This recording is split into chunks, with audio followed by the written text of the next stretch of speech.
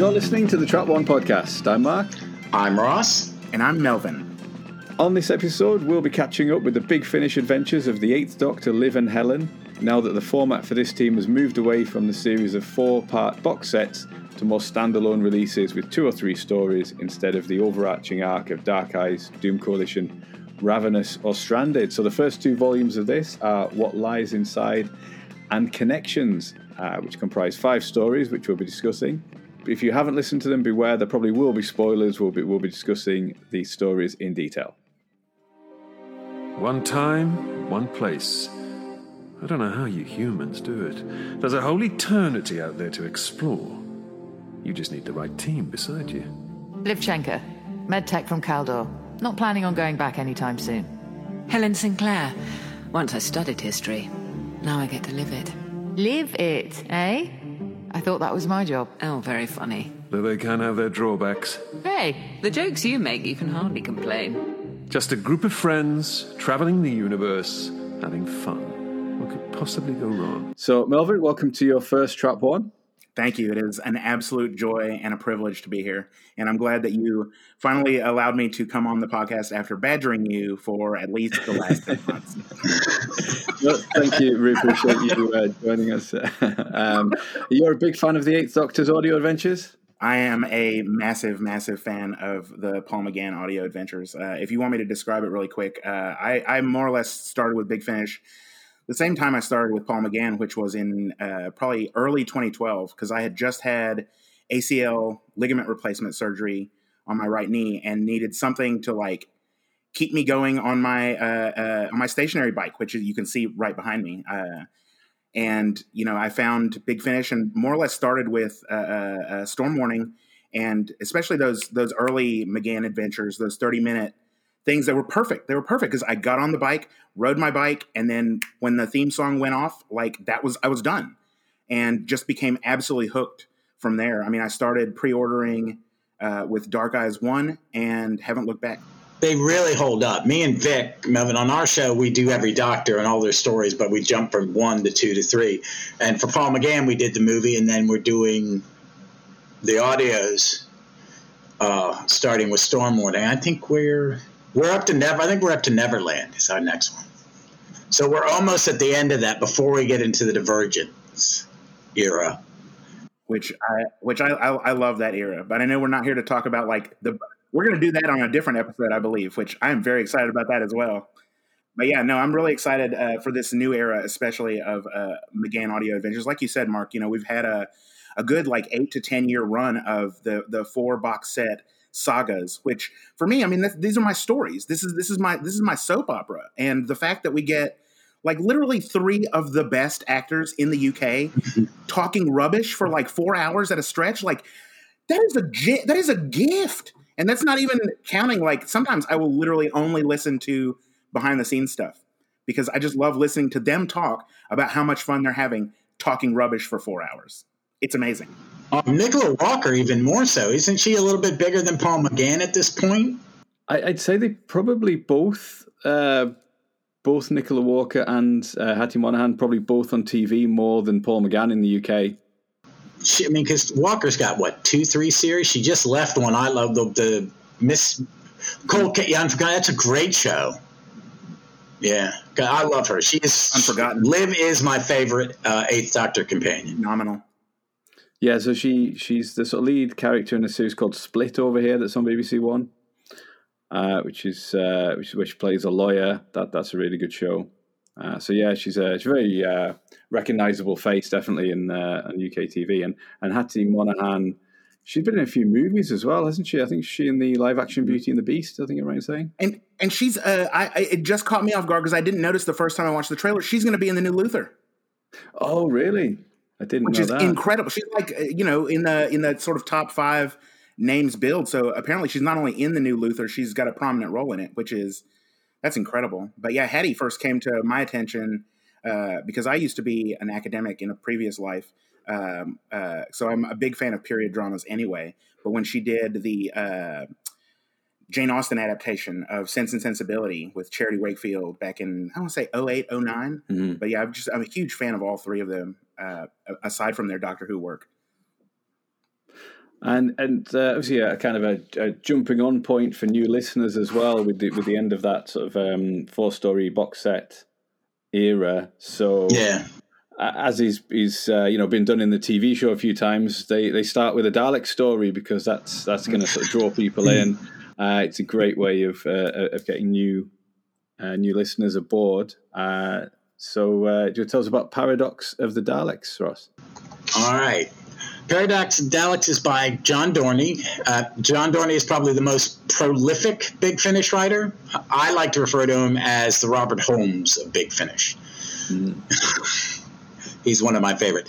And it's a simple time travel story. The TARDIS team arrives on a space station doing time experiments, and the Daleks are there. At every turn, they find there is more going on here, and they are affecting time itself. So, I like this one. I had to listen to it 3 times because I'm pretty good at time travel sci-fi because that's even beyond Doctor. That's my thing. But this one was very complicated, and I don't mean that in a bad way. It was just you had to be paying attention. Yeah, definitely. I think it was well done for all the overlapping time travel that happens in it to make it make as much sense as it does. I think is a really, really good achievement from the writing and the direction and the performances. And I think the first episode is quite serious, and then it sort of gets funnier the more you realize what's going on as well, and you realize why the guest characters are so bewildered as things go on as well, which is a really nice recurring joke when they keep telling you, pretend you don't know what's happening, and they go, yeah, I think that'll be fine. I think I can do that. I like that, and I listen. One reason I went back to listen is to make sure that all the clues were there, and they are. I mean, they're not blatant, and they're not. You couldn't figure it out with the first thing. But as you get deeper into it, he goes, okay, that makes sense. That makes sense. Okay, now I get it. Well, it's interesting you would compare him to Robert Holmes, and I get it for his prolificness. But for me, John Dorney is almost entered a sort of Stephen Moffat sort of realm as far as his writing goes, because I think as far as especially his writing for the Eighth Doctor, which he's been doing it consistently and has been not only the most prolific, but I think the best character writer for the Eighth Doctor range since Dark Eyes 4. When he did the first story in that one, A Day in the Life, I think, or A Life in a Day. Oh, I love that one. But that story is similar because it is also a time loop story, and he has this. When I was comparing him to Moffat, in terms of the complexity of the narrative, he really works at structure of narrative. I mean, there's the one in Stranded which ran backwards, and other stories that he's written where the structure of the narrative is as important as the narrative itself, but he never sacrifices plot cleverness for character beats. Like he integrates both and is really, really good at that. And I want to say, I can't remember the name of the Salzburg. Yes, Fairy Tale of Salzburg and Better Watch Out in Ravenous 2. Just beautifully told stories. Like you say, the characters are fantastic, and the way it's structured, the way the story is being told, and then that becomes part of the story. That's one of my all-time favorites. I think that's John Dorney, isn't it? Mm-hmm. But the other thing I love about him is, and you were saying episode 1 is somewhat serious and somewhat more just sort of direct, but it starts out, and I love this. I love John Dorney. I love the way he writes these characters. He knows them so well, because for me, a lot of the highlights of these sets it has little to do with the plot and more to do with the interactions, just the sort of like roommate-ness of it. Like when it starts out, there's a full minute and a half before the story even gets going where they're arguing about whether or not there's a bakery on the TARDIS, or whether the TARDIS is has gone wrong or whatever. And Liv and Helen apparently have going wagers on when the TARDIS is next going to break down. Yeah. And I just love that again, it's just like they're friends, they're mates, they're chums, it's sort of like a really sort of chosen family sort of relationship. And I know David Richardson in one of the behind the scenes moments says that there's a quality but in the way that they act together that you can imagine. He literally says Paul, Nicola, and Hattie going on adventures together. And it's scenes like that where they're talking about, oh, I found pastries, or oh, the TARDIS has gone wrong. The TARDIS has gone wrong. Now you've got Liv in it. It's just I love those interactions. They mean like as much to me as anything else in the story. Yeah, I must say I was so relieved because it seemed like Liv was being written out at the end of Stranded 4, where she and we now know that is ultimately what she does after traveling with the Doctor. Is that she she settles back down in contemporary Earth with her partner, and we've sort of seen a little bit of that in the Ninth Doctor adventures as well, which is really nice. But we don't know how long she continues to travel with the Eighth Doctor for. Now, I was so relieved that she wasn't permanently written out, because they did a similar thing with Evelyn Smythe, didn't they? Where we saw her final adventure, but then we got some further ones as well. So yeah, I'm so pleased that the team remains intact for these ongoing adventures. Oh yeah, I mean, for my money, the end of, and that was a Dorney story also, the end of Stranded 4. I mean, he wrote the finales for 2, 3, and 4 in Stranded. But that, for me, for my money, that is maybe the best companion leaving story that I've experienced, at least as far as Big Finish goes. Because Liv, you're right. I mean, she's absolutely a central part of this team and my Big Finish experience anyway. And the way that she was both written out and not written out was. I mean, I cried at the end of that for that reason, like that Liv wasn't going anywhere. I stopped it when she left and was like, I had to take a breath because I didn't want her to go. But I kind of figured throughout the story that is okay. They're gonna use this story to write her out, And then I was very happy when she wasn't, and it's always good. She is like I find her just her and McGann and. Hattie's chemistry is just it's on above par. I could see them just someone I could see them bringing him in and doing let's do some Eighth Doctor on TV and we'll just use these characters. Well, it's the great thing about starting a new era and a new era with these new box set format is that they get along so well. You're just thrown immediately into it, and there's no need to really introduce them because the way they get along is your introduction. Yeah, Yeah, you don't spend any time doing setup. It's art. You can just throw them into the story in the first 5 minutes. Yeah. But also with this new format, the writers have to be a little tighter because there's nothing to carry on. And even in the box sets, you had the little one and done stories. In each set that really doesn't, I always thought they always had one that you could just listen to by itself. But that the economy of what they have to write makes I like that. I like this. I like the 45, 50-minute format for Big Finish. I have since they switched out of the traditional 4-episode format. I think it allows you to get stories like this that are a little better structured because you don't have to have an artificial cliffhanger. So you can have because most of us just listen to them straight through anyway. I don't think I've ever kind of listened to one episode at a time and jumped around because, if I turn it on, I want to listen. But this one was great. And that the two parts were different in tone was really nice because it was really kind of dark and heavy. And then by the end, it's a fun ride. Yeah, because I think you're really worried for the characters because there are scenes of some of the main characters being exterminated in it. Which makes it very dramatic. And there's a lot of hints that maybe the Master's in it, or maybe there's an evil Time Lord. And plus, the Daleks adds a weight to them being there as well. You've got Nicholas Briggs, doing all the voices. It's just an absolutely fantastic story. And by the end, the humor in it, rising from the situation is fantastic. It's so funny, especially the scene where, and I sort of wish that they had let Nicola and Hattie have a turn with the ring modulator. Yes, but when they were switching back and forth between break a leg and what's his name, Jim Petum is like, what is your fascination with breaking people's legs? So I mean that's one of the other great things about especially the two Dorney stories in these two sets that we're looking at is not only does he write intricately plotted narratives that also deliver character moments, but he also does the sort of metafiction thing where he's constantly talking and making fun of and bringing up and lampooning things like cliches. So, you get those constant returning gags in the Paradox of the Daleks and the Here Lies Drex about just turns of speech where someone will say a cliche and then they'll pick it apart for like 30 seconds.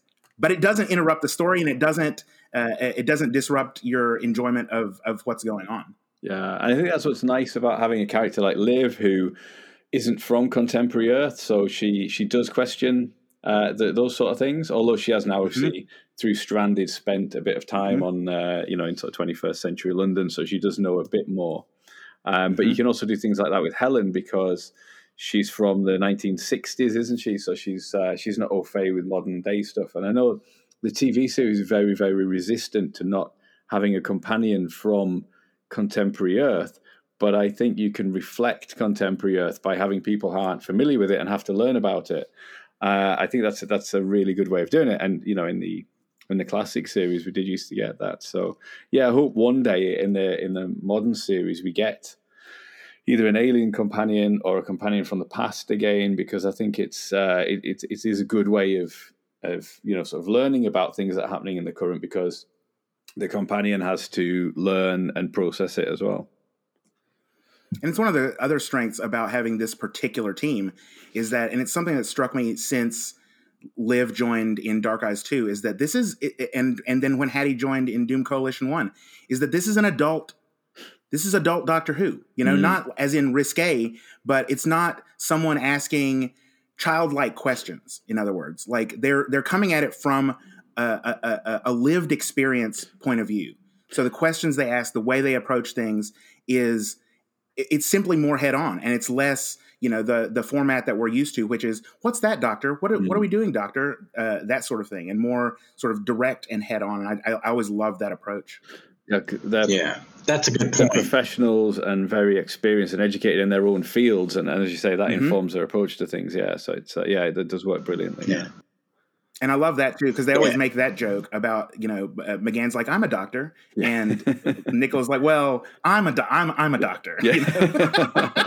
I'm actually. And of course, a doctor, Hattie has a doctorate also. So I mean, they are extremely educated people. But one of the other things about the seriousness that you were bringing up earlier is another factor about this team, which separates it from me from a lot of other audio Doctor Who, is that the sense of peril is real. Like this TARDIS team, they're used to being in life or death situations. They know that they could die at any time. And that's something we'll come back to in other stories. But that peril is real. Like, you don't know what their story is. Unlike some of the other companions where we know their exit, we know that their sort of trajectory, that this is sort of, it's, as I was saying earlier, this is sort of my soap opera. This is my stories. This is an ongoing, this is really the only Doctor companion team that we don't know what the end is. Like their story is as linear as you can get. And it's really a triumph that they've been doing this sustained development and storytelling for we're going on 10 years now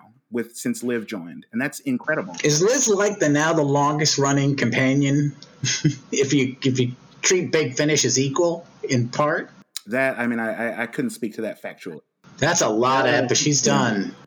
She must be close, if not the longest running. Because I think we're definitely getting up to her with probably close on 70 episodes now. Wow. Yeah. And I love her. She's in charge. One thing I like about this TARDIS team, the Doctor is not the boss. He knows it. Liv's in charge. Liz gives the marching orders. And I think particularly the next story when we get onto it, the Doctor is not right. In a way that, because it's more of a story that requires sort of emotional intelligence. And Helen is, Helen and Liv are both making really good observations and points, and the Doctor won't listen. I think that's, that speaks to that. But as you're saying that, I think the Eighth Doctor adventures have always been that little bit more exciting with Big Finish for that reason, because you had a few years where he was the current Doctor, and as you say, that you didn't know, how or when or if he regenerated and that kind of thing. So it was always quite exciting. These are great. I'm glad they're back to these one and dones, or not back to, but I don't think they've ever really done these for him. Well, I mean, that's the other thing. We were talking about this, the change in format. Like the McGann audios have almost always been at the forefront of the format, because I mean, Unit Dominion, I think, was one of the first box sets that I listened to. I think that was maybe their first box set. and then the next one was Dark Eyes, and you know the fact that I think it was Eccleston maybe where the transition happened to trying the 3 story, if not the trilogies in the main range, but like as selling it as a single product, the 3-hour box set. And I think it like I mean I loved these sets. There's so much flexibility in that 3-hour thing, because like this first one, which one is it? What Lies Inside? You can do a 2-parter and a 1-parter, or with Connections, you can do 3 1-parters. Like there's so many different ways to approach narrative and storytelling, but have it in a way that's easily accessible and easily digestible, even if you're not familiar with the range.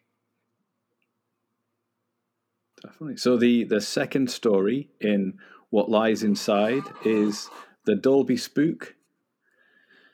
Okay, and I will introduce that one. So The Dalby Spook is by Lauren Mooney and Stuart Pringle. They have co-written several stories in the monthly Torchwood range, and one for the River Song box set, the one with, I haven't heard it yet, the one with Ray Bloody Purchase from Toast of London. Yeah. And this is their first Doctor Who adventure for Big Finish. The Dalby Spook finds the Doctor, Liv, and Helen on the Isle of Man in, I think it's the 1930s-ish, investigating rumors of an enchanted stoat or weasel, or I don't even know what a mongoose is. I think I've seen a taxidermied one before, but I just imagine it's kind of like a weasel. I imagine it's sort of weaselish, yes. It is, yeah. It's from Southeast Asia. It kills snakes. Yeah, so they're very interested in this enchanted weasel, and off we go.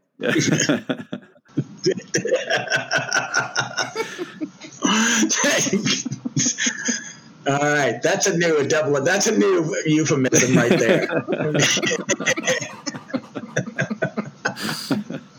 Anyways, I love this one too. I mean, I love all these stories. I will do anything. I will buy McGann, Walker, and Morahan stories until they stop doing them. Like I don't care what they do.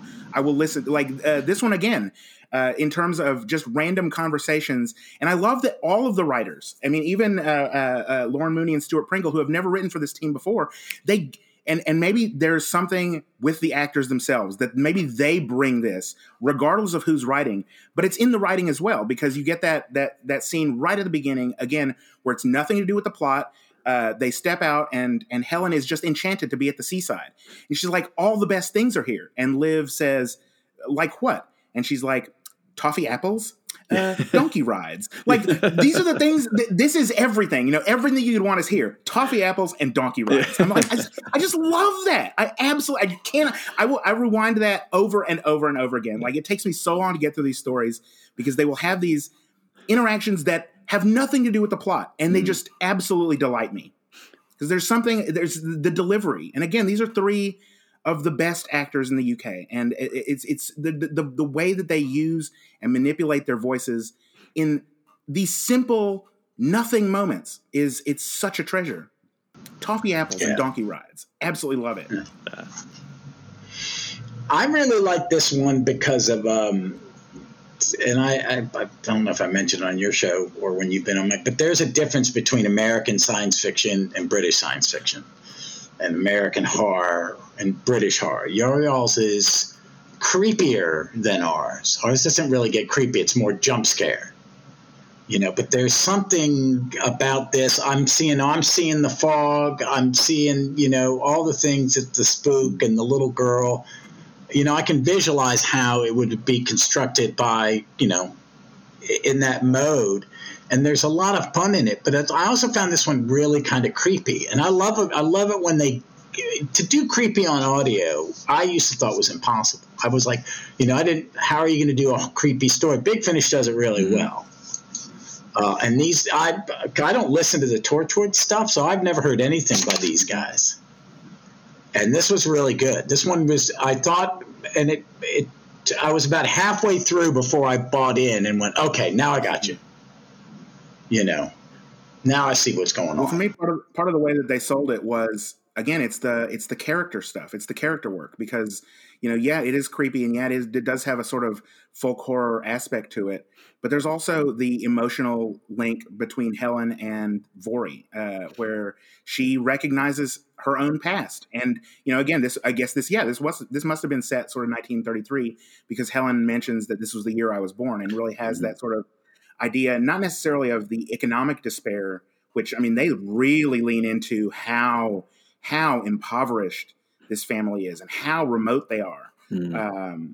But that again, that emotional link that Helen has with Vori, seeing her be manipulated and shut down so many times by her sort of overbearing father. So yeah, you get the creepiness, yeah, you get the spookiness, you get the Doctor Who-ness of an enchanted stoat, but you also have this really strong emotional through line, which again, Hattie Moorhan just absolutely sells it. Yeah, the actress Felicity Kent, who plays Vori, is amazing. Yes, I liked listening to her because I know they never use kids, but I thought this time they were using a kid. When you hear her, when you hear her in the behind the scenes and you realize how young her voice sounds, and then she leans into that and exaggerates it more, it's very, very convincing, isn't it? And I think that because I really thought it was a child. Yeah, and that adds to the creepiness of it as well in a way because she's the only character that can see and interact with Jeff the mongoose. And yeah, definitely, as you say, Melvin, it folk horror is the thing, isn't it? Because it's on an island, kind of like the Wicker Man or something like that, where everyone's just kind of seemingly a little bit odd and everything like that. Just a bit weird, yes. Yeah, I think maybe the first time Doctor Who's been on the Isle of Man as well. I couldn't think of any TV shows. I couldn't think of any other Big Finish. It's actually not very far from where I am as the crow flies, but I've never been. It's off the coast of Cumbria where I live. But and oddly enough, I have a buddy from graduate school who is originally from Hong Kong, who for some reason just moved to the Isle of Man. Right. It was literally the first thing I said on his Facebook wall when he arrived and was posting pictures. I'm like, oh, you should go check out this enchanted check out the story of this enchanted mongoose. Yeah, because it's based on a true story as well, which I was surprised when I listened to the behind the scenes that this was a thing, but it's not. They haven't taken a lot of the details from the original story because it sounds like it wasn't just confined to one house. They described this mongoose was all over the island stealing bus drivers' sandwiches and scratching on people's doors and that kind of thing. Like it was a much more widespread phenomenon. So yeah, like a really odd idea, but perfect for a Doctor Who story, I think. I love it when Big Finish find those odd little stories in someone, and because every time they go, "Oh, this happened. This is based on something," I'm like, "What the hell?" Because I listen to this. I listen to these in the mornings when I've been walking the dogs, and it's still dark, and I did find it really creepy, and especially the voice that they do for Jeff the mongoose. Because initially you can only hear him quite muffled and faint in the walls, and that's really creepy. And it's such a weird, sort of high-pitched, creepy kind of voice that you don't quite know at first whether it's somebody putting the voice on or whether it is this mongoose. And then even the range in the performance of that, I think, going from being quite sort of playful and mischievous, and then later on when he's in the TARDIS and he's kind of really weakened and begging them for help, there's a great performance in what sounds like a kind of a crazy character of the Invisible Mongoose. Yeah. And you were talking about the muffled sound. I think not enough podcasts, especially that review these kind of that review Big Finish audios, give enough credit to the sound design. And this is Benji Clifford, who absolutely deserves his flowers because he's been doing sound design for this team specifically since, I want to say, Doom Coalition 3. I think I looked it up last night. So every box set they've done since Doom Coalition 3, he's been the sound designer. So again, he knows what this team is about. He knows what these stories need. And his work, especially with that mongoose voice, especially those beginning where it sounds a bit muffled. I mean, it's excellent work. It's excellent work. Yeah, it is. That's their strong suit. They have some incredible sound engineers, and this one going from when they're in a space station, you can hear they're in a space station. You know, there's an echo, little like metallic, and this one, when they're outside, it feels like you're outside. And when they're in the theatre at the start as well, even though you've got maybe only 4 or 5 speaking parts, you get the sense that they're in different places, that there's somebody on the stage, that some of them are in the audience, and there's another audience member shouting out, and they create that soundscape, that illusion of a number of people there and speaking from different parts of the room. Yeah, it's incredibly skilled. Absolutely. Oh yeah, and I think as what you mentioned as well, the first hints about Helen's childhood from these 2 sets are introduced here, because Helen really empathizes with Florrie because she talks about the loneliness of a childhood and not being listened to by adults and things like that. And this happens a couple more times in the Love Vampires, and then obviously comes to fruition in Albie's Angels as well, which is the last story we'll talk about. So it's really kind of a bit of foreshadowing. It's really beautifully sort of seeded into these stories, I think, that it gets you thinking about Helen's background from this story onwards. And not only her distant childhood history, but also when we met her. Because when we met her in Doom Coalition, she was a scholar at the British Museum who was passed over for tenure because, you know, it's the 1960s, and of course you're going to promote a mediocre white man instead of an exceptionally skilled woman. So, I mean, it's that idea that she's always been sort of infantilized by men. Yeah. Which, again, I mean, you don't need to know that. But if you have been following the story, again, like as far as a jumping on point, you don't need to know that. But if you do, it's that much richer. Yeah. Yeah, definitely. Yeah, because she'll do little things in later when she's in the 60s talking about, oh, this is my era. This is, you know, I understand this place.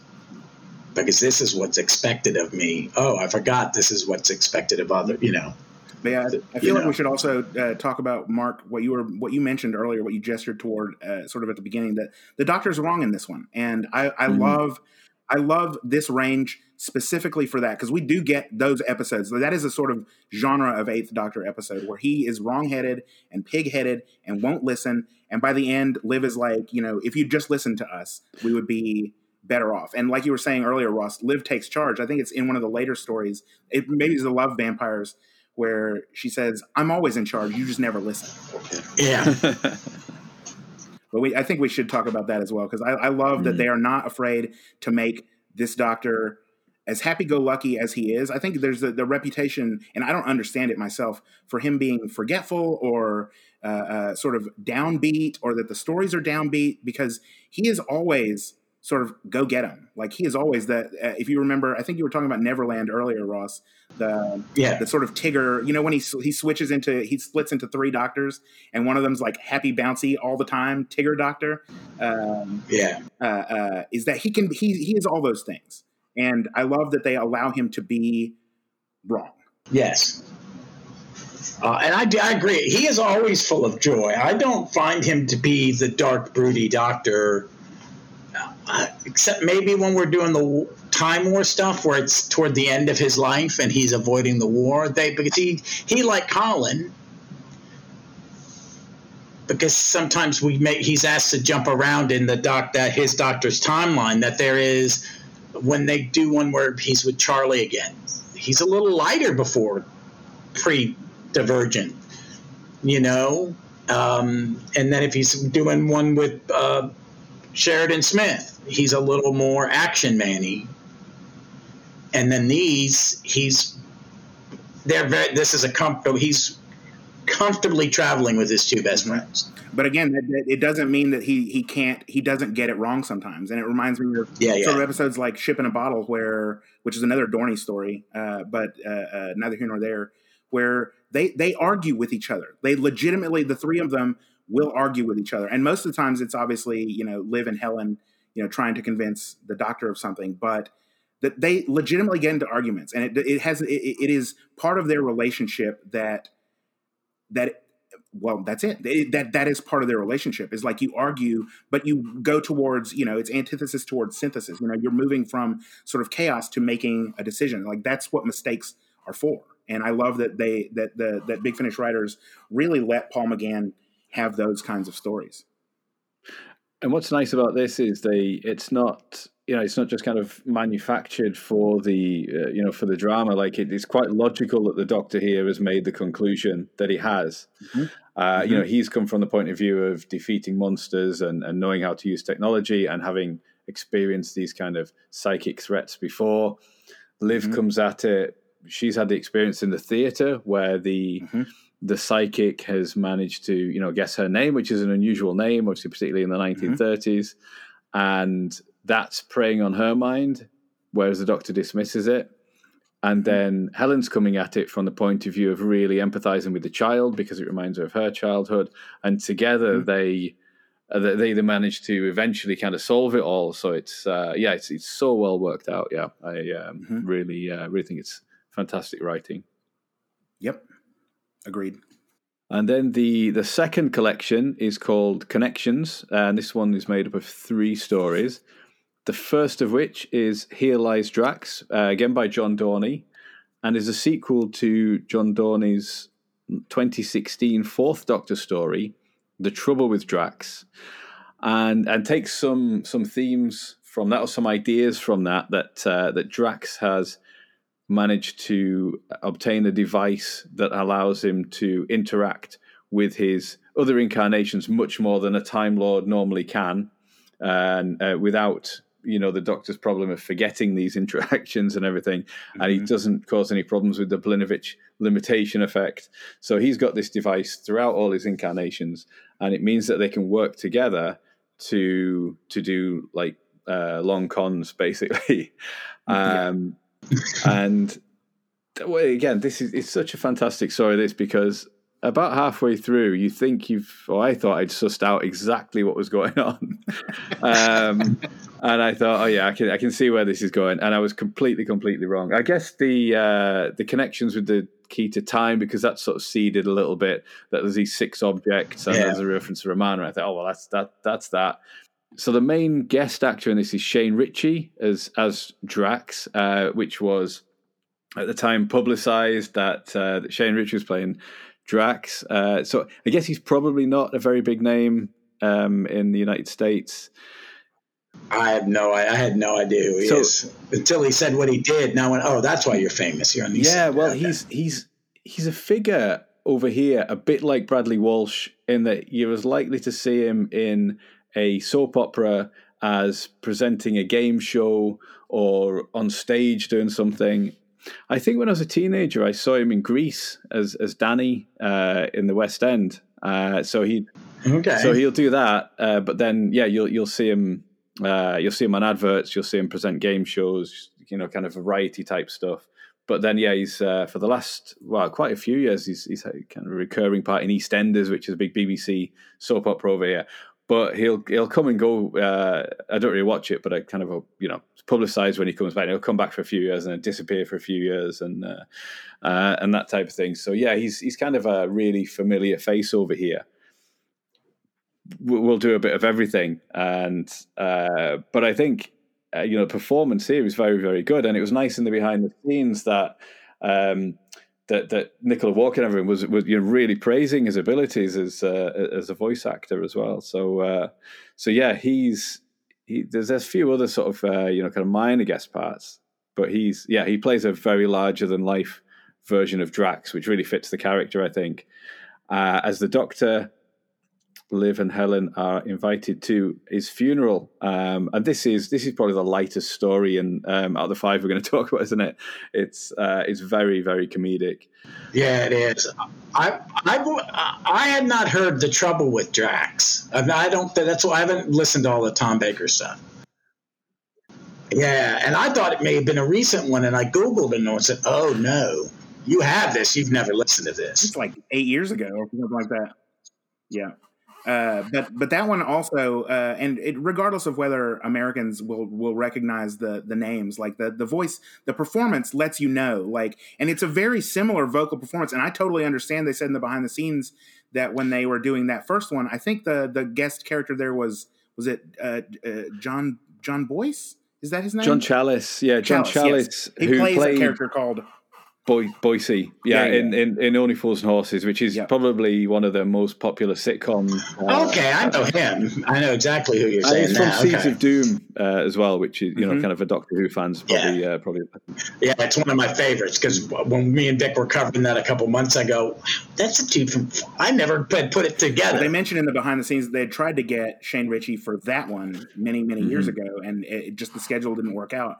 But again, whether or not American audiences recognize the name, the performance is big enough that you understand like why they were cast, because it is a very smarmy, and we were talking about weasels earlier, very weaselly performance, and I loved it. I just loved it. Oh yeah, this and the structure of it, because I'm not the biggest Drax fan, because I'm not a big fan of the end of the Key to Time, at that era. But I was enjoying it, and then I'm listening to it, and it's like, oh, you're doing a Guy Ritchie send-off. This is like The Gentleman or one of his movies where you've got 40 moving parts, and at the end, oh, that's what went on. It's that like the British heist movies or whatever. We have a show over here called Leverage where a group of people set up a long con, and then you see what's going on. And that's so when we got to it, I don't think I figured it out, but when it ended up all the people hiding stuff for him was him, I was like, oh, this is brilliant. This is brilliant. And one of the characters, I think it may even be the Doctor, very early in the episode. And again, John Dorney, he knows what he's doing, and he knows how to lay the breadcrumbs so that when you go and listen to it for the third time, you're like, oh yeah, it was there. And Stephen Moffat does that too, which is, again, I feel like that comparison is not inept or inaccurate, even though it's a little bit of a stretch. But I think the Doctor even says early on, it could be possible that all of these people could be him. Yeah. Or that any of them, I think that maybe the quote is like, any of them could be him. Yeah, because I was curious because there was so many Draxes in The Trouble with Drax as to whether any of the actors are the same, but I don't think anybody is the same as. No, because I went and Googled it, and looked, but I didn't look at the cast list, and I went back to see that, to check that, and Miranda Raisin is the female Drax in that, and that's way before she was playing Constance. So I don't think. I mean, they could have gotten her, but they might have gone, nah, people might hear Constance, so we're going to. So it was all different. But it was great, because what I liked is the female Drax sounded one way when she's playing the con. And then they all sound, no matter what regeneration Drax has. They're all like gangsters. Oh. I was like, that's the one trait that's going to follow you, this English accent you picked up when you were marooned. Wasn't it he picked it up because he got stuck there for a while? He was in prison, wasn't he, for trying to steal the crown jewels, I think. That was in the Amazon. Okay, he picked it up while he was in prison, but what I love is the relationship with the Doctor, where the Doctor can't ever quite condemn him.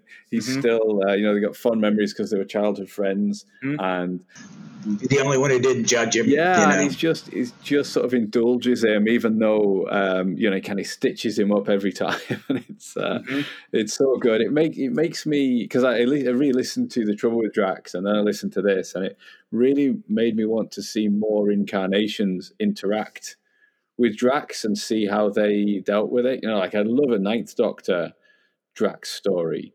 I think that would be really, really interesting to see how Eccleston's Doctor, kind of interacted with him. So yeah, hopefully, there'll be the two working class accents. I think, or how the 13th Doctor, if Jodie Whittaker signs up for Big Finish, that would be really interesting. I mean, I suppose they've got that thing of post Time War not having other Time Lords around, don't they? Which. But I think if any of them survived the Time War and were able to trick their way out of it, it would definitely be Drax. Yep. Oh, yeah.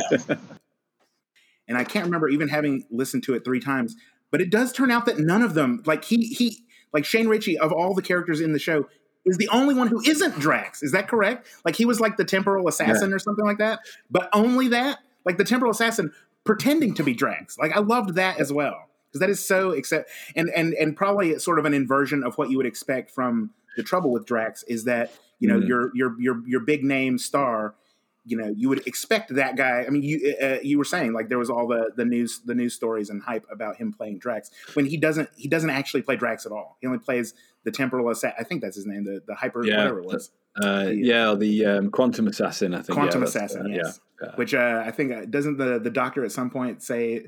He says something about gives credit to the guy's branding manager or something like that for coming up with such a good name.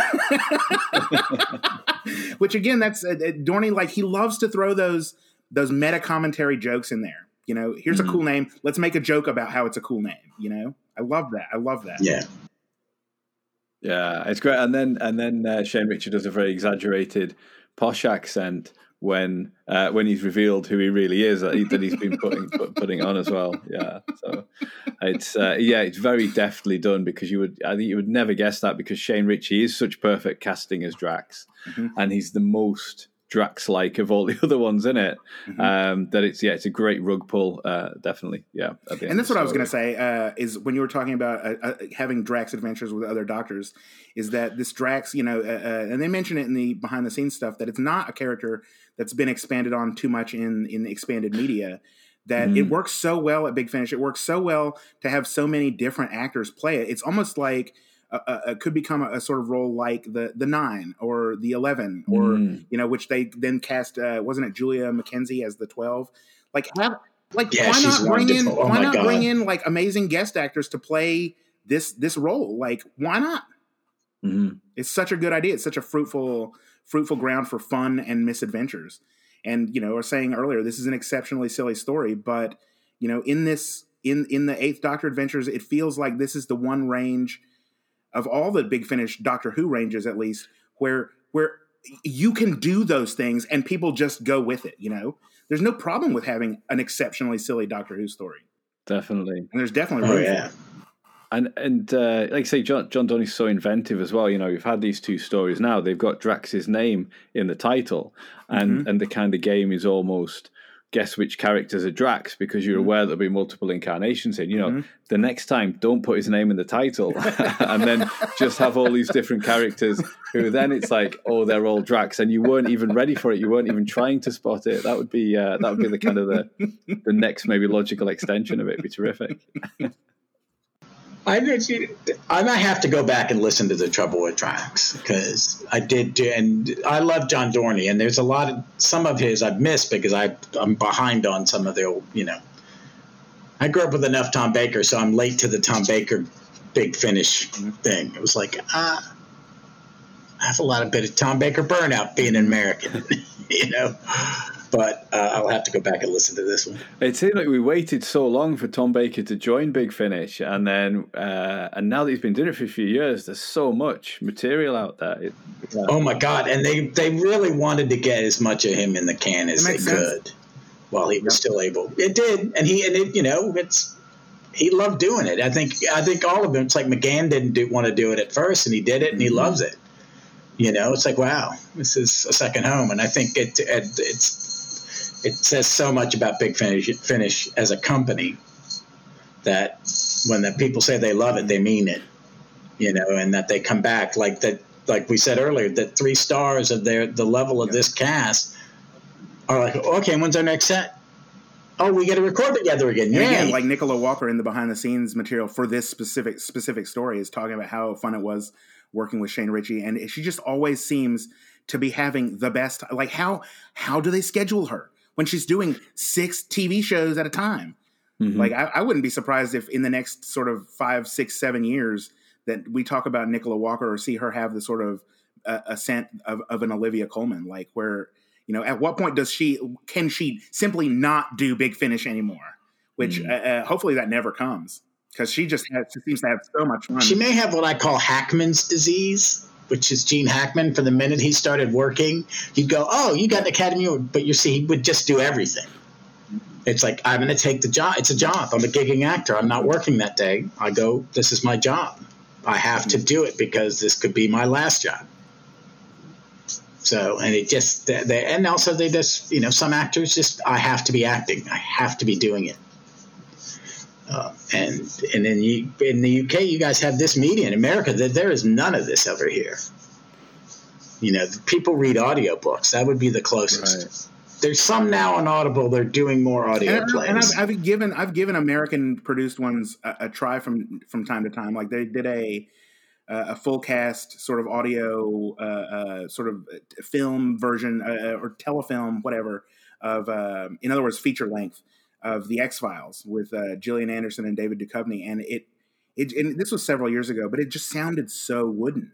Like it sounded like they were reading from a script, which, like you're saying, that's a huge difference between British audio storytelling and American audio storytelling. It's like American actors just are not used to radio acting.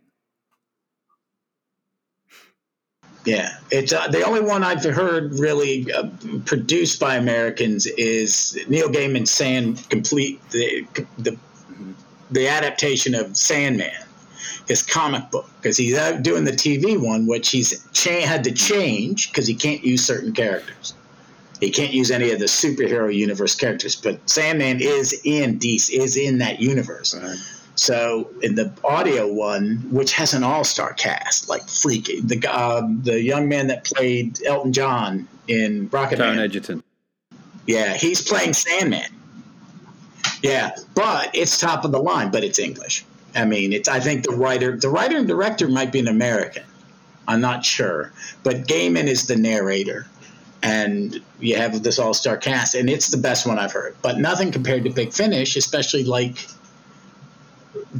this team. There's just a quality level of the performance that just is. And again, it's everything together. It's the sound design. It's the score.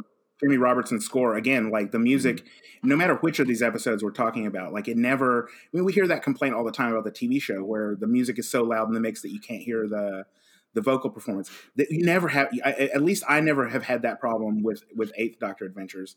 I mean, from time to time you get those universe is collapsing sorts of things happening in Doom Coalition, but for a scene where it's a little bit difficult to hear what people are saying, but it's supposed to be because, the universe is crumbling in the vortex and like whatever. Yeah, I like that they use a score, because in film you have a score and it's not as just, it's just one of a lot of levels. But in audio especially in these is you have a score going on in the background just faintly or just in between vocal stuff, and it's wonderful. I mean, and the sound, these everyone we've talked about, and all of them in these sets, is every story has its own sound. Mm-hmm. Just this, and that creates atmosphere in such a way to very specific, like we said earlier, very specific atmospheres. The direction is also very good with this set. And Dave Richardson's been the producer of this group for how long? For the whole time? I think more or less. And I think Ken Bentley is usually, I think he's the standard director for pretty much all of these adventures. So again, it's like a finely honed machine. And I don't say that in a pejorative way where it's like they're taking shortcuts or anything like that. They just know how to do their jobs. Mm. And that is, it's so clear. I mean, for me, and you were talking about the difference between sort of American and British audiences and being sort of accustomed to audio drama as a medium. I've gotten used to it through Big Finish. Like, that's why I can listen to sort of an X-Files one through Audible and be like, this really isn't that good. I mean, it's just like the quality, like obviously, you've got the main, you've got the stars that you want to hear, but the execution of it just like seems off. And that's because I've been so spoiled over the last, 11 years now listening to Big Finish audios. Just so good at it. Yeah. They always sound more like an audio book, a badly done audio book. But I think it's a good thing that Big Finish does this, that it creates teams. It goes, you guys, they're using the old model. I mean, producer, script editor, but it's producer / script editor and director. That we're going to work on it. We're going to use the actors we know. But that's definitely one of the changes that is happening now with these new box sets is that there's a new script editor. I can't remember. I saw it on the website. Maybe I've got it here in my.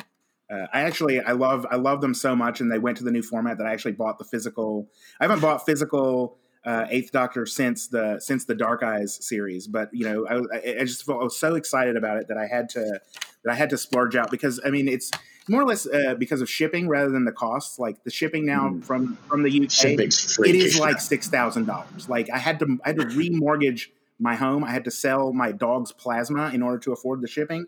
I did not sell my dog's plasma, but I believe it's not in the.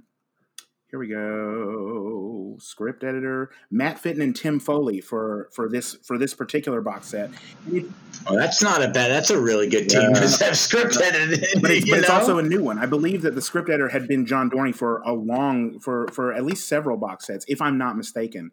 But this is a huge changeover, you know, just in terms of like who is in charge of the Eighth Doctor adventures now. And I think that was a big shift in the last couple of years because now we have sort of a script editor for the Sixth Doctor adventures. We have a script editor for, you know, that they're like portioning that out more to different. And they brought on some younger people and younger talent to come in and do it. So, which is good, like Emily and.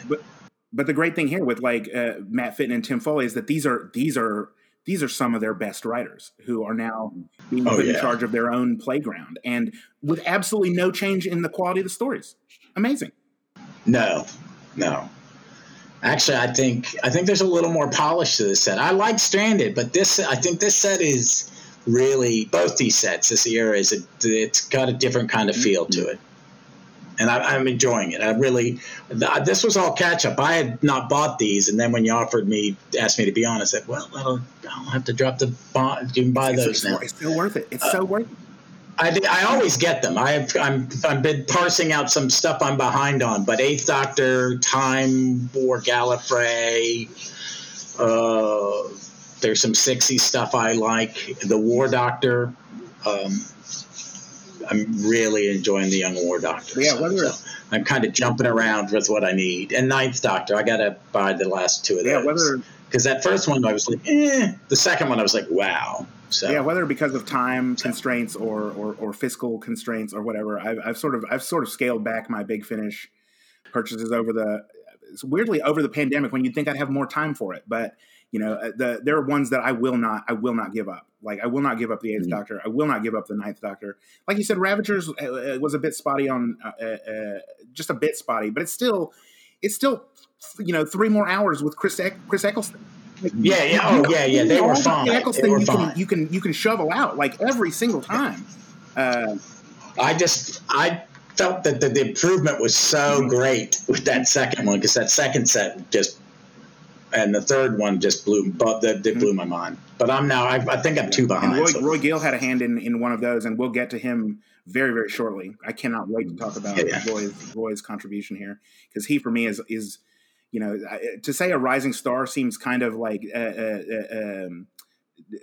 infantilizing him, and I don't mean to do that. I just mean rising star in terms of in the Eighth Doctor range because, as I was saying earlier, John Dorney has really. Like the stories he's written since Dark Eyes 4 have been sort of the heart and soul sort of character beats that have been sort of the most sort of emotionally resonant since Dark Eyes 4. And I feel like since sort of, Stranded 2 with Unit Dating, that Roy Gill has really come up sort of seemingly out of nowhere for this range and like really taken charge, taken the lead. But we'll get there. Sorry, I'm getting ahead of us.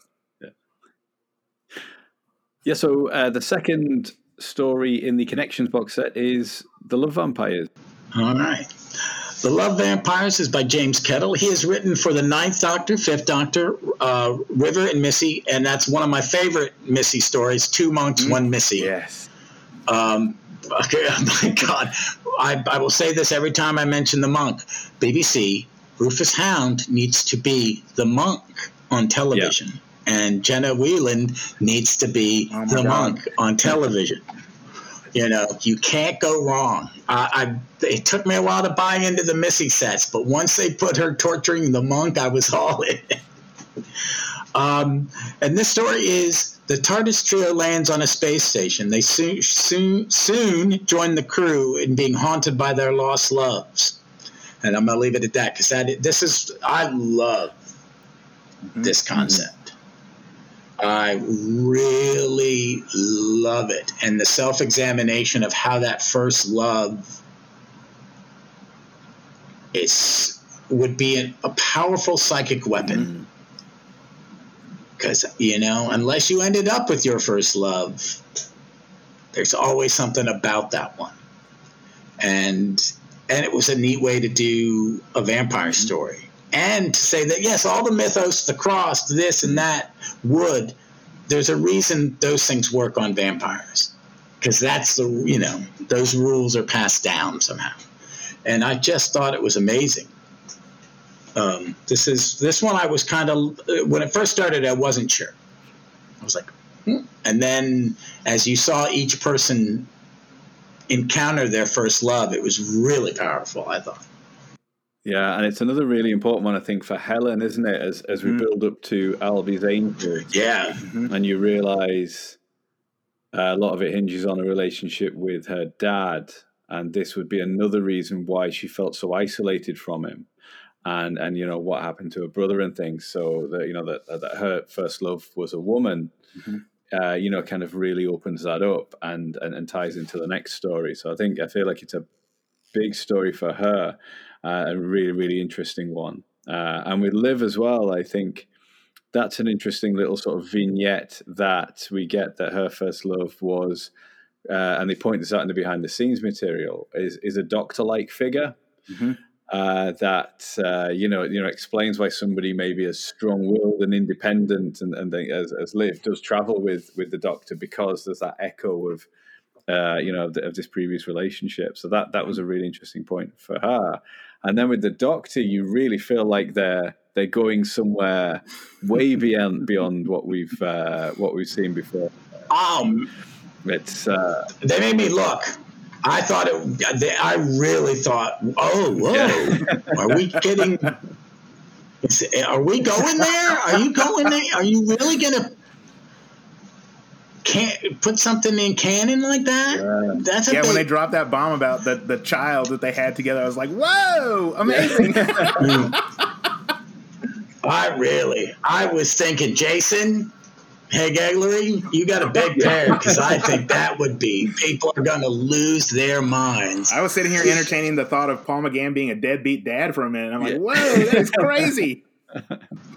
Well, because I'd fairly recently listened to this Fourth Doctor story, I can't quite remember which set it was. It might have been Solo, where they reveal that the Doctor and the Master, as school children, did something which erased their real names from the memories and the Time Lord records, which felt like it was encroaching into sort of, the Doctor's child in a way that they wouldn't normally do. And I felt like it was maybe building on that a little bit as well. And I thought, well, they did it a little bit there. Is this the next step? And this is this huge thing. So, it kind of really ears pricked up, almost like hairs on the back of my neck stuff. And I was like, wow, this is great stuff. And then there's a tantalizing hint that it was partially based on maybe a real person. So, yeah. Really fun. Yeah. And I love the name, The Realist. Yeah. Because I could see a Time Lord taking that as a name, as a moniker. Yeah. And because they're running out of them. Yeah.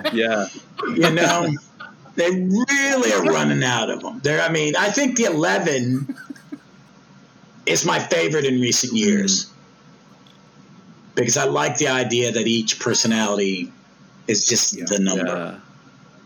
Yeah. And I'm a huge Mark Bonner fan, and that whole concept. But I just kind of love that her name is The Realist. It was like, what does that say about the Doctor? Yeah, because he's not a realist. He's an idealist.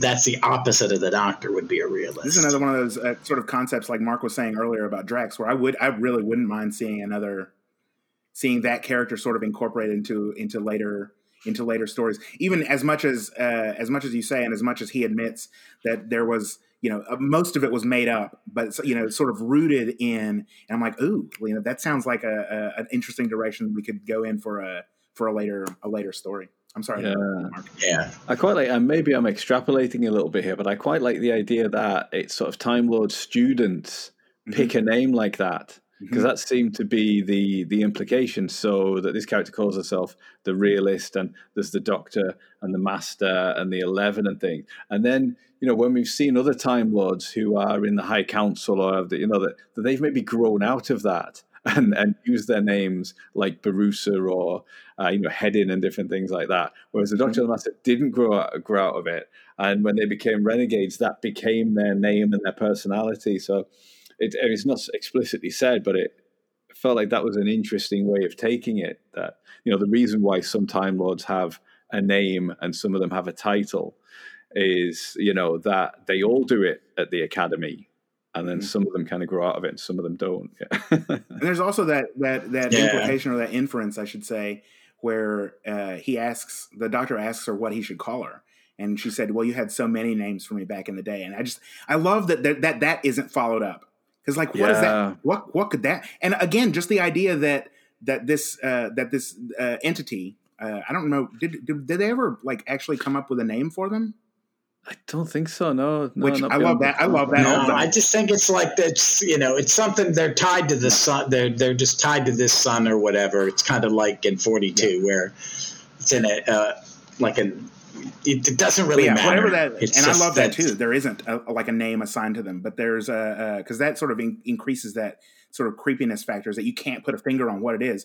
But I love that idea that the Doctor goes into this confrontation with an idea in his head, because he knows that this entity manifests and plays with that idea. So thinking about this exchange between them as sort of, it's not dissimilar to, what is it? I love that scene. It's so weird in, The Three Doctors, where the Doctor is having that sort of weird mental wrestling match with Omega. That there's something like that going on here, is McGann is having a confrontation with a thing that he is making up as he goes along. Yeah. That the thing is playing. I love that idea. It's so weird. Yeah, I saw it kind of like the way you're saying it, that he's in that kind, because everybody goes in kind of like a hypnotic state when they have their interaction. They could be in a room full of people, but they're just staring because they're doing that. But in his, you see that he's at the end when he's not talking to this made up person. He's talking to the creature, and they have a conversation. And he does that. It's a great Doctor Who moment too. It's like, well, no, I made this up. I needed to talk to you, and you didn't realize it. And now this is what we're going to do, and you're going to leave us all alone. And it's just great. And it's that great moment. And the actress who played the Realist, I really loved her interaction with Paxi Vernon. I absolutely love her performance in this. That it's so very subtle and very not underplayed, but it's just when the conversation turns, she doesn't miss a beat, and they're so good in it. I really enjoyed this one. I was surprised. I want to say I have a moment where when they have to break the base, and because these aliens have numbers instead of names, so they're a little dehumanized by that in a way. Yeah, but when the 21. The 21? No, 15 is no, this is the base, and it's a double base, and he makes a double base joke. And I love her line, who would have wooden bookshelves on a spaceship? And all I could think of is his council room, which is just nothing but wooden bookshelves in it. So, but no, it's just, I like this. I like this kind of it's not a science fiction story that has character studies. It's a character studies that has some science fiction. Exactly. Yeah, yes, that's just window dressing. But we want to talk about Liv's first love and why she is who she is, and that her first love is so different than her eventual partner in a lot of ways, and strong-willed, but different. And then that thing about with Helen, which I didn't see coming because I don't think they had inferred. No, I can't remember anything about her. She even had a romance. They even sort of lamp. What is it? I think the word is lampshade, or hang a lamp on it later in the episode because they're asking each other, like, what was your experience? And it's this sort of weird thing where, and I found it extremely interesting because I know. Shout out to my friend Yana on Twitter who ships Liv and Helen like there's nobody's business. I am not particularly a Liv and Helen shipper myself, but I respect people who do have that sort of take on their characters. Because for me, in this story, that really telling line in that scene is where it seems like Liv and the Doctor have this almost asexual view of Helen because they ask her, what did you see? And I think it's Liv who makes the joke. Something like, "Oh, what was your vision? A glass of warm milk and an old book." Yeah, that's how they. They don't. It's just interesting that as much time as they've spent with her, like they don't. She doesn't share it. And they make. She's a woman of her time, and we're going to find out why in the next story why she would be guarded because she's been out to the universe and seen different moral barriers and other things. But she's a woman born in 1932. Mm-hmm. But yeah, and that's an intriguing part about this story as well is that even though the focus for the love vampires happens to be and is explicitly sort of stated as romantic love, that it doesn't necessarily mean that in the story itself. I mean, as they say in the when they're talking about sort of the Doctor's take on it, like that it's something he made up. So there isn't that sort of emotional, to some extent, there isn't that sort of emotional or sexual or romantic thing that is being played with as much. Or in the behind the scenes where they're talking about what you brought up earlier, Mark, what draws Liv to the Doctor is this sort of echoes of it may have been a romantic relationship that she had with this guy, but we know that that's not her relationship to the Doctor. And so you have to think about like attraction in a broader way. And I think the Love Vampires as a story really does that. It talks about, what are we drawn to? What draws us to other people? Mm.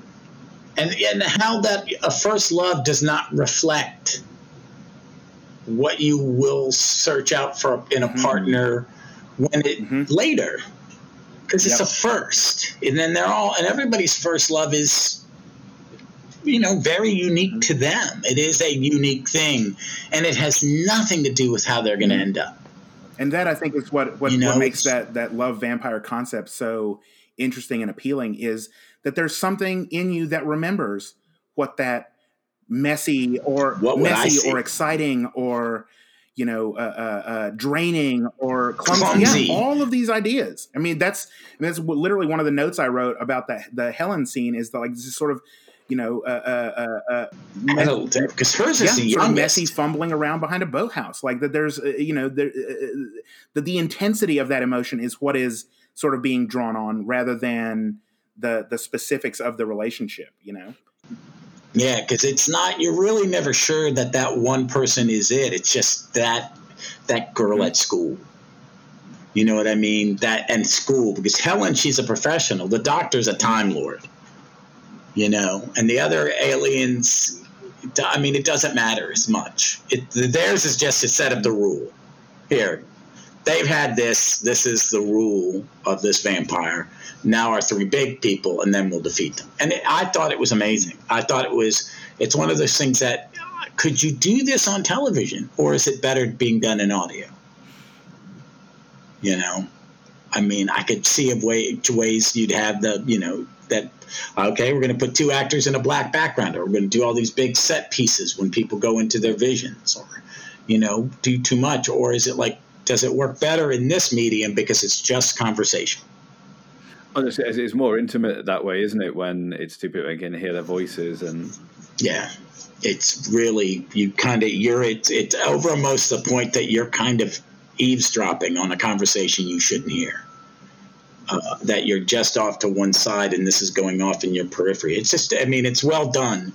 And it's a great way of telling a story. I thought some of this, parts of this one were just for me as the person who did theater and stuff like that. I'm going, these are great scenes. This is why these actors are doing it. Oh, This is all worth it. This 5-minute scene I get to do, or that 5-minute scene, or this story I got to be part of. Okay, I was just going to say, like, one of the sort of dangerous things about a story like this is that you assume, and I think you were gesturing toward it earlier, that the Doctor experiences love the way that humans do, and like having that assumption, which I feel like that sort of makes me uncomfortable, because I feel like the Doctor, is sort of their experience of love it's got to be radically different than the way that we think about it, simply for the span of their lives, that sort of thing. That's the one thing that sort of always made me a little bit uncomfortable with the River Doctor relationship is, can you really sustain something like that for hundreds and thousands? It seems weird to assign sort of that kind of,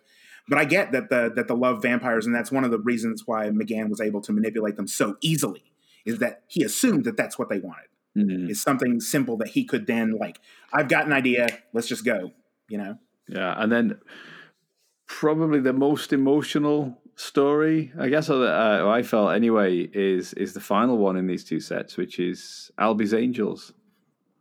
And I'll introduce that one. So Albie's Angels is written by Roy Gill, who I mentioned earlier. Roy has written for many Big Finish ranges, including Dorian Gray, Dark Shadows, the Omega Factor, Doctor Who, and most of the Doctor Who new series spinoffs.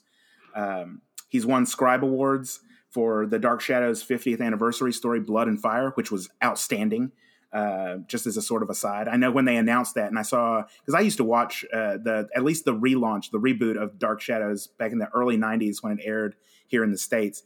And I just thought Joanna, I was maybe 11 when that came out, but like, I just remember seeing Joanna going as the sort of, what does she play? Like the governess character who comes to Collinsport, and just thinking she was so glamorous. So when they announced that she was going to be in that audio anniversary story, I was just, I pre-ordered it immediately. But sorry, that's a sort of long aside. But yeah, he won the Scribe Award for Blood and Fire, and for the 10th Doctor and Donna Noble story, The Creeping Death, which was in 10th Doctor Volume 3, another outstanding story. Yeah. Roy's debut in the 8th Doctor Adventures was in Stranded 2 with Unit Dating, which, again, for your debut into a range, like that is, like I was saying, John Dorney has sort of been the sort of emotional core, or writing the emotional core of the 8th Doctor, Liv and Helen team since Dark Eyes 4. Like, A Life in the Day is a titanic story. It is an amazing achievement and a great story for Liv. Like, he writes these stories that bring you into the emotional life of these companions in a way that, other writers just don't. And I don't know whether that's on purpose or what it is, but John Dorney has really been sort of, and he introduced Liv or Helen in Doom Coalition 1 with the Red Lady, which is another brilliant, just like amazing stories. So to have Roy come in, and again, that's why I was saying earlier, as sort of a rising star in this range, because obviously he's a brilliant writer in his own right, independent of anything else. But as familiar, as intimate as I am with the 8th Doctor range, like to hear Unit Dating and be like, holy, sorry. I almost started dropping bombs. I will not curse. I'm going to try. I've been doing a good job. Absolutely phenomenal debut for a writer into this range. And so this sort of carries on almost directly from that, because I think that was the first time that Albie was even mentioned. Because we have some idea of her history before, but not this particular brother. So anyways, Unit Dating, for which Albie's Angels is a thematic sequel. In it, Helen gets zapped back to the 60s by a weeping angel, where she meets her long-lost brother. So there's the synopsis. But yeah, as you're saying, Mark, this is, and I think Ross, you've gestured toward it earlier, like this is not just a story. This is another potential award winner. That's all there is to it. Yeah. There's so much going on. I mean, it's a great story. Halfway through, I'm walking my dog, listening to this one, going, "Oh, good, a good weeping angel story." Because there's some bad, they're hard to do. And I think, I think the last time, I think they got them right in Jodie, because they were scary again. And I thought they were scary in this one. They should be scary. You should be afraid of them. But also Roy added another sort of dimension to them, which is character. they've talked through other voices. They've used other characters' voices before, but never really had character of their own, and that is an achievement. Yeah. As well. Oh yeah. They have a familial connection. That they don't have individual personalities per se, but they do care for one another, and they will do whatever they can to rescue one of their own. And that's one of the extraordinary things too, especially coming out of Stranded 4, where obviously Liv and Tanya get to have their happy ending, which is, again, it's an incredible ending for Liv's character, even though she continues, which is phenomenal also. But the fact that Liv brings up to the doctor the fact that they use pronouns. The angel called the other angel her. Yeah, I thought that was a great moment. He doesn't milk it. It's just like, this is a fact that Liv is bringing up. There's no, and again, this is one of the great things about Nicola Walker, the way she approaches this character is, as good an actress as she is, that you never have a doubt that Liv is an alien, like that she's not a human from the planet Earth. No, just the way that she approaches things is so. It's Liv Chenka. You have this idea that yes, she's from another planet, and yes, she views our human mores as unusual and strange. Yeah. Well, I also like that, just saying that they used a pronoun in the fact to point to the fact that these angels see themselves somewhat as individuals and have agency. Mm-hmm. That's all that means. It's like that doctor, you got to think about this. Don't let that go past it, because of your fear of the angels or whatever reason she's pointing out, is to point out that they are connected. And I don't know if she means it to manipulate or just as a fact, but it allows him to go, okay, I can get what I want because they feel value in one another. Mm-hmm. And I thought that was a nice twist to that, because it is about the value. It's a story. I mean, this is a story about how we value one another in a way, because she knows the end of that. She thinks she knows the end of Albie's story. Mm-hmm. She knows how horrific that is. What she's absurd, the being 10 years in prison, and I was waiting for them to talk about chemical castration. I really thinking, I don't want you to go that far with the story, but you could. Yeah. But knowing y'all's laws back then, that was a possibility, and what is she thinking as someone who is of Albie's time, and the doctor and Helen are not. And Roy, I think, does a really good job, both in this one and in Unit Dating, of walking that line, like that. This is ultimately, it's a Doctor Who story, so you're not going to push it that far. You can certainly imply it, and I think it is implied. Yeah, it is that those words happen, because again, it's and that is all down to Helen Sinclair, who or Hattie Morahan, who's just a tour de force. Oh my God, just absolutely carries the story. Yeah, and the gentleman who plays her brother and. Let me find Albie. Barnaby Jago. Barnaby Jago. I like that he ends up in Lightfoot's house and his last name's Jago. Yeah. That had to have been on purpose. That had to have been on purpose. They cast him and I went, where are we going to have him live? With Jago? No, you have him live with Lightfoot. And Bailey, Alex Muganino? I'm pronouncing that probably horrendously wrong. They're very good. The whole cast is really good. The nasty housekeeper or landlord. Oh my God. And I think that's where that those extremes that you were talking about, they come through that. Yes, it would. And we're going to play that idea of this is that type of attitude is bad. You can't polish that. Don't have any. You have no sympathy for her because she's not a very nice person. She wants Liv's necklace. She's selfish. She's self-absorbed. It's all about her. Yeah, the villainy in this story, as nasty as it is all pettiness. Yeah. Whether it's the is it Harper, the names of the people who own the record store? I love that in the behind the scenes that he says that his character is described as an evil hipster. I love that. I love that. But yeah, no, the evil in this story is pettiness. Like, it's not the weeping. Like, that's the, it's the cover of the CD is the weeping angel like reaching out over Helen's head. But like, it's the weeping angel is not what you expect to be the evil in this story. Is not the evil. The evil is the social norms. Yeah. I think that's what makes them a good. They're a plot device, really, and then he gives them something to do. Because he could have just had them being, oh, this guy's trapped an angel. Yeah. But he was smart enough to add to the angels to give the angel a story. Mm-hmm. So all instead of just that predatory instinct of theirs to steal your potential, and that's one of my favorite things about the angels is that it steals something abstract. Mm-hmm. But it doesn't. But see, in a way, Albie breaks that mold because him and Bailey end up with more potential because they can be together in the past. Yep. They get that happy ending.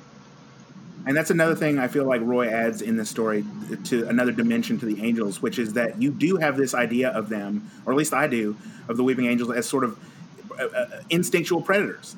That as soon as you blink, you're going to get touched, and you go to like that. That it's automatic. And then you get that scene toward the end when Liv and Helen, or Liv and the Doctor, are coming back with the angel from the future to rescue Helen in the past. And once they're in the room together, and Harper like turns off the light to try and get rid of Helen, the angel just stands there. Like, it's not an automatic, instinctive. It's not an animal, in other words. And that, I think, is it's a huge distinction that Roy brings, and a new dimension that he brings to the Weeping Angels, is that there is intention. That there is agency. Yeah. That there is decision making. That it's not simply lights off feed. Yeah. It just gave it too much. And then again, the other thing about creating atmosphere, when they're outside in the snow having the snowball fight, and then having to run across a frozen pond to escape the angel, and then Helen knowing, yes, I know we're on the ice, but she's made of stone. We're not going to fall through. She's going to fall through and sink, and we can get away. It's great, and I could see that on TV. That'd be a great action sequence.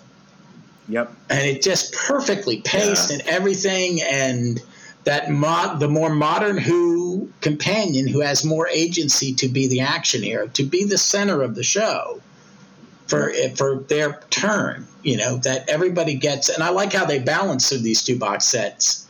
This one's more Helen centric. This one, and they allow, and Paul McGann, who is the star, I don't think he has any problem that some stories I'm in the background. Because this story is about Helen's journey. I'm the Doctor. My thing is I take humans on an adventure and watch them grow and become more of themselves. And that's why I pick them. And it is one of the, I feel, unique, if not like emphasized things about this particular range and this particular TARDIS team, is that it really is co-lead. Yes. That any of these three actors can do the work. And they do it so well. And we were talking just a minute ago about the love vampires, and I was thinking about what you were just saying, Ross, and the behind the scenes for that specific story is that Nicola and Paul are talking together in the behind the scenes, and Nicola actually slips up and she says, well, I wasn't really very useful in that. Like my knowledge didn't help, my medical knowledge didn't help. She's like, I really let you down. I'm sorry, Doctor. He's like, it's a good thing I was there, but again, it's like it transcends, what's written on the pages, that the way they get along, even though it's behind the scenes, it carries into those stories. And like, and you're 100% right. Like that there is that idea that, sometimes Liv is in charge, sometimes Helen's in charge, like that there is that sort of equity of agency between the three leads, that there's no selfishness in the way that they approach these stories and the way that they interact in them. When they said Stranded was going to be the last of the box set series era, and I was like, okay, that's probably a good idea. Stranded was a nice bow because I thought it was amazing. I thought it was very different. than anything before, and it was good to end there. But I wasn't sure how they were going to do it, and I really, but like I said, at the end, I thought Helen was going to stay, and it was just, I mean, Liv was going to stay, and we weren't going to have her anymore. And it was going to be, were they going to take a break, and we're not going to see what happens next, and we're like, now they're doing, you know, an era of the Time War where he travels with somebody that we know doesn't know him and dies, so they're going to Time War, you know, that timey-wimey thing, which I'm all in. It's Paul McGann doing the Doctor. And I've liked some of these other companions they put, you know, I like his other companions, just not as much as I like, not as much as I like Liv. Liv is, I mean, I like you. I was, and I don't know that you go this far, but I was genuinely terrified towards the end of Stranded that this was going to be the end of this team. Yeah, I was going to be upset. I was, because in the modern TV show, there are companions that I have liked a great deal. I don't think there's one that I absolutely adore and I can focus on. I'm a bit, you know, my first is Sarah Jane, so Sarah Jane's important. But I'm also one of those people like, I don't get the upset when the Doctor changes or the companion changes. To me, it's like, okay, I'm going to mourn for about 10 minutes, and then I'm going to go, where's the new one? You know, I know I've been following this show for 40 some years. It's part of the show. It's why I love the show. It's like, how are you going to reinvent yourself? Let's see how you're going to do it. And I think that's kind of what I was hoping for this. And I'm glad, I wish I had a period between the first set and the second set, because I basically listened to them straight through. That's what I was listening to after work for the last 10, 14 days. So I kind of wish I'd had that separation with the box sets. I try not to, I mean, I get behind, but when I get behind on my Big Finish, I make sure I'm going in order, so I'm jumping from one thing to another, because that's the joy of it. You know, I want a 60 story. I want a River story. I want a Missy. But I wish I hadn't. I wish I could have. I had more of a separation of these two sets. Because to me, because they did come out like a month and a half apart, right? Like November. Yeah, but they back to back. Yeah, they were back to back. I thought month to month, 2 months. I think it was more or less to get McGann back on schedule. Yeah, and I have a feeling that we're doing more or less 2 a year now. Is that for each okay? Of all the other Doctors. And he's going to have this. He's going to have these companions, and he's going to have. I don't know how many. I don't know. Did they announce if that cast set is ongoing? I'm not sure. That one, because it just came out, and because I've been prepping for this one, I haven't. I've been holding it. I'm really excited for it. I'm saving that one because these are my favorite. I'd like the stuff in the future, and I like what they've done, but I'm less interested in it. Yeah, this is more my home base. But yeah, I don't want to get off of Albie's Angels yet, because I want to make sure that I bring up that it's a serious story, and we get really emotional performances, especially from Hattie, but that Roy does not sacrifice humor, like that there are laugh out loud moments in this one, and again he sneaks them in under he just makes them part of conversation. Like there's one part where the Doctor and Liv have the heart-to-hearts that they've been having since she joined in Dark Eyes 2, where they will have a scene together where they are just talking like adults. But also again with that element of teasing that they have, because the Doctor is talking about I've got all this regeneration energy and all these longer lives that the angels could really feast on, and Liv's response is, yeah, you really are a snack. And I'm like, that is the craziest joke. Like that is the silliest joke that you can put in there at that moment. And just they don't acknowledge it. They just go on. She's like, yeah, you're really a snack. Like that is such a funny joke. That just made me laugh so hard. But there's also another sort of vocal tick that the McGann Doctor has had for ages and ages, as far back as I can remember, as far back as the Lucy one, where he will describe his companion to somebody. So, for example, there was one of the Lucy adventures where he says, "Oh, I'm looking for someone. Lucy, yay tall, loves shopping and telling hilarious anecdotes." Like he just has that. There's that pattern, and then later on with Liv, It may even be in A Life in the Day, where he walks up to the hotel counter and says, "Yes, I'm looking for someone. Live, yay tall, sarcastic," as though that were a description that anyone would be able to recognize. But Roy throws one of those in Albie's Angels. He walks up to the counter at the record store and he says, "Yeah, we're looking for someone. Helen Sinclair, quizzical expression, long hair, may have her face buried in a secondhand book." Like I love those little. It's like it's garnish, it's presentation, but it flows so well with the characters the way we know them, and even if you don't know them, like it's an introduction to them. And the way that they interact, the way they get together. Again, I just cannot get over, and I will not stop talking about how Liv called the doctor a snack. Like I'm just like it's too funny. It's too funny. Yeah, I think it's a terrific story. I think, as you said, Ross, it is difficult to do the Weeping Angels right, and it's even harder on audio because they are such a kind of visual monster. You know, the jump scares come from them, a character turning around and they're suddenly kind of looming over them. So I think that. The accomplishment of that is fantastic. They've taken that sound cue that the show uses, which is it's like a sting, isn't it? Like a cello or something. Yeah, it's a perfect little sound effect.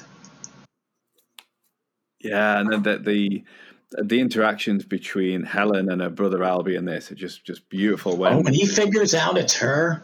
Yeah, beautiful. Yeah, there's all the time where they just have that connection, and they just showing each other kindness, and it kind of shows what they had in common when they were kids, and how lovely it is. And then when he realizes who they are, but all the time she's got this knowledge that this is before something awful happened to him, and he was never the same again. And it's so well done and so well acted. It's a beautiful, beautiful story, and then the fact that they don't give him that really unhappy ending that you're expecting.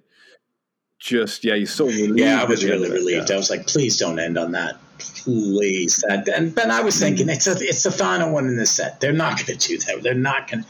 That would be that would be. That'd be cruel. I would have preferred, if it wasn't this, I preferred that we're going to go find him.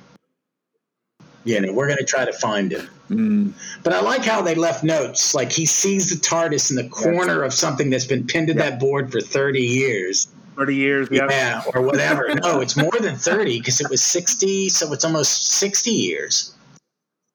Yeah. So it's something because I think they land in 2025. Yeah, it's 2025. Like they gave it. They moved. They did that old Doctor Who thing. It's 2 years in the future.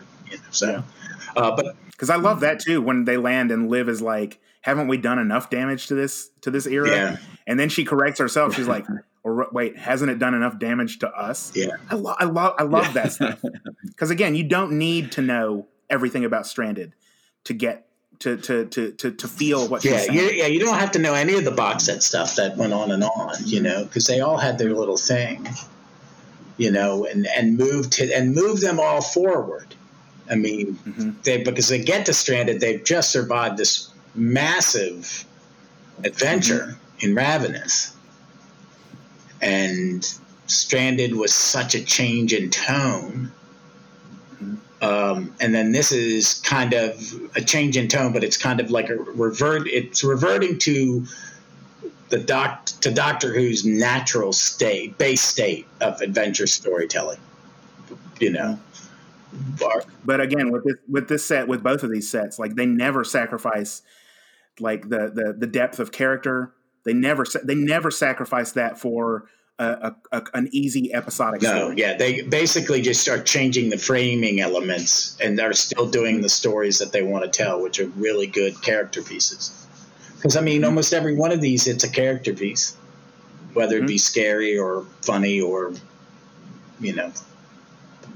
like this one. This one's very action oriented too in a lot of ways. There's a lot going on. Yeah, and I think making the audience feel sympathy for a weeping angel is no mean feat as well. And I think that a good villain you have to have empathy. You don't have to like them. You just have to understand why they're doing what they do, because every villain is the hero in their own story. There is no the Bwahaha. You don't want to. I don't like a Bwahaha villain unless it's a comedic way, like in Pirate Planet or something like that. The villain doesn't think he's a villain. Yeah. And you can and to show them having agency and having a communal, that they will rescue one another, just makes the story better, and also makes you go, wait a minute. So this isn't about the angels. You know what I mean? That they're, this is the more we hear Albie and they spend so much time with Albie and Helen. I love it. I mean, they commit to that you guys are going to do most of it. And Helen really gets to be the doctor. Oh, yeah. And I feel like that's completely appropriate. I mean, we've seen, as you were saying, Mark, earlier, talking about the Fairy Tale of Salzburg and Better Watch Out, like where she, takes a good 60 years to learn how to fly the TARDIS. Like this is someone who has been here and done this. And like the fact that she is able to like guide Albie through the scene you were talking about earlier, Ross, where they're running through the snow trying to get away from the angel and saying, well, I've got to get the sonic screwdriver. Don't close your eyes, or like coaches him to close his eyes so that he can see what they're dealing with. Like she knows how to do this. And it's so impressive to like watch. And has her own sonic screwdriver in the story as well, which is it's kind of a big deal for Companion, isn't it? Yeah. And that scene at the beginning, again, it's those moments of humor that come through the sort of what could be maudlin or bleak sort of storytelling, where Liv is like, "Wait a second, I get one." Yeah, I like that. Wait a minute, I've been doing this longer than her. They're so good. They're so good together. But I got to say that this is one of my favorite. I think this is going to be one of those touchstone McGann stories. Like Salzburg one, Lady in Red is for me. I think Chimes of Midnight. Yeah. Kind of. If I'm going to go that back. Mm-hmm. I'm a fan of this era. I was a fan of the box set era. I really I loved Ravenous because I thought it was actually scary. Mm-hmm. That the monster was so scary, the 11 went, F this, I'm out. Yeah. I just soiled myself. I'm that scared, and I'm a sociopath. I'm leaving. Yeah. I like it when you see, what I want something that's going to scare the doctor, and I mean not just scare, but give him a panic attack almost. Like this is what we have nightmares about. So, but this one is so. If they keep going like this, it's just we're in for a lot of fun. Before we go, I really also want to sort of shout out Rafe Wallbank, the cover artist. I'm holding these the wrong way. Like anyone can see it on audio, but like he did recently, Rafe recently did. It's Rafeski on Twitter, but recently did a video podcast with Josh Snares. Don't forget to subscribe to the official Josh Snares YouTube channel, talking specifically about his design work for Big Finish. And they go into specific detail about making these covers. But everything about these sets, 4 stars. And yeah, please give Roy the award for Albie's Angels. Whoever gives awards. Yeah, definitely. Yeah, 2 fantastic sets. And hopefully a lot more to come, as you say. So if you'd just like to let our listeners know where we can find each of you elsewhere on the internet. So Ross? Well, you can find me at Gallifrey's Most Wanted. Every other week, me and Vic cover a Doctor Who story. And then on off weeks, I have guests. Mark comes on and we talk Doctor Who comic books. We're going to do some chatting soon about Beep the Meep. Yep. Because a cartoon character is going to come live action, and I'm overjoyed that it is that warm, fuzzy sociopath Beep. Or you can find me on my comic book podcast, Stop, Let's Team Up. And I've started a new one dedicated to the Starman Legacy, which is DC had a superhero named they've had 8, 9, 10 now Starmen. It's kind of like the Doctor, but it's about that legacy of heroes. And that's a news podcast. And then I am on Twitter. My name is Melvin again. I'm on Twitter at Kittenry, which is Kittenry. It's just a made-up word from a million years ago. It's just like the mischief that kittens get into. I don't know why I chose it. And then I'm on Instagram at Melvin2_ Pena, Pena. I don't have any other podcasts. I'm super ecstatic and very, very grateful again to you, Mark, and to you, Ross, for welcoming me into the Trap One family. If I never do another Doctor Who podcast, I am over the moon to have been on one of my absolute favorites. I'm so grateful to y'all. We're very grateful to have you. It was a blast, and I will message you offline because I'd like you to come on and talk McGann for one of my off-week shows. I would absolutely love to. Yeah, we do. I'd like to do one where we cover a whole Doctor kind of, or chunks of seasons of Doctor. So I'll be reaching out to you. Fantastic. You can find me on Twitter. I'm at Quark McMalice, and you can find the podcast at Trap1_. Find all our previous episodes at trap1.podbean.com or on your podcatcher of choice. Please consider subscribing, rating, and reviewing the podcasts on your favorite podcast app, and encourage your friends and loved ones to do the same.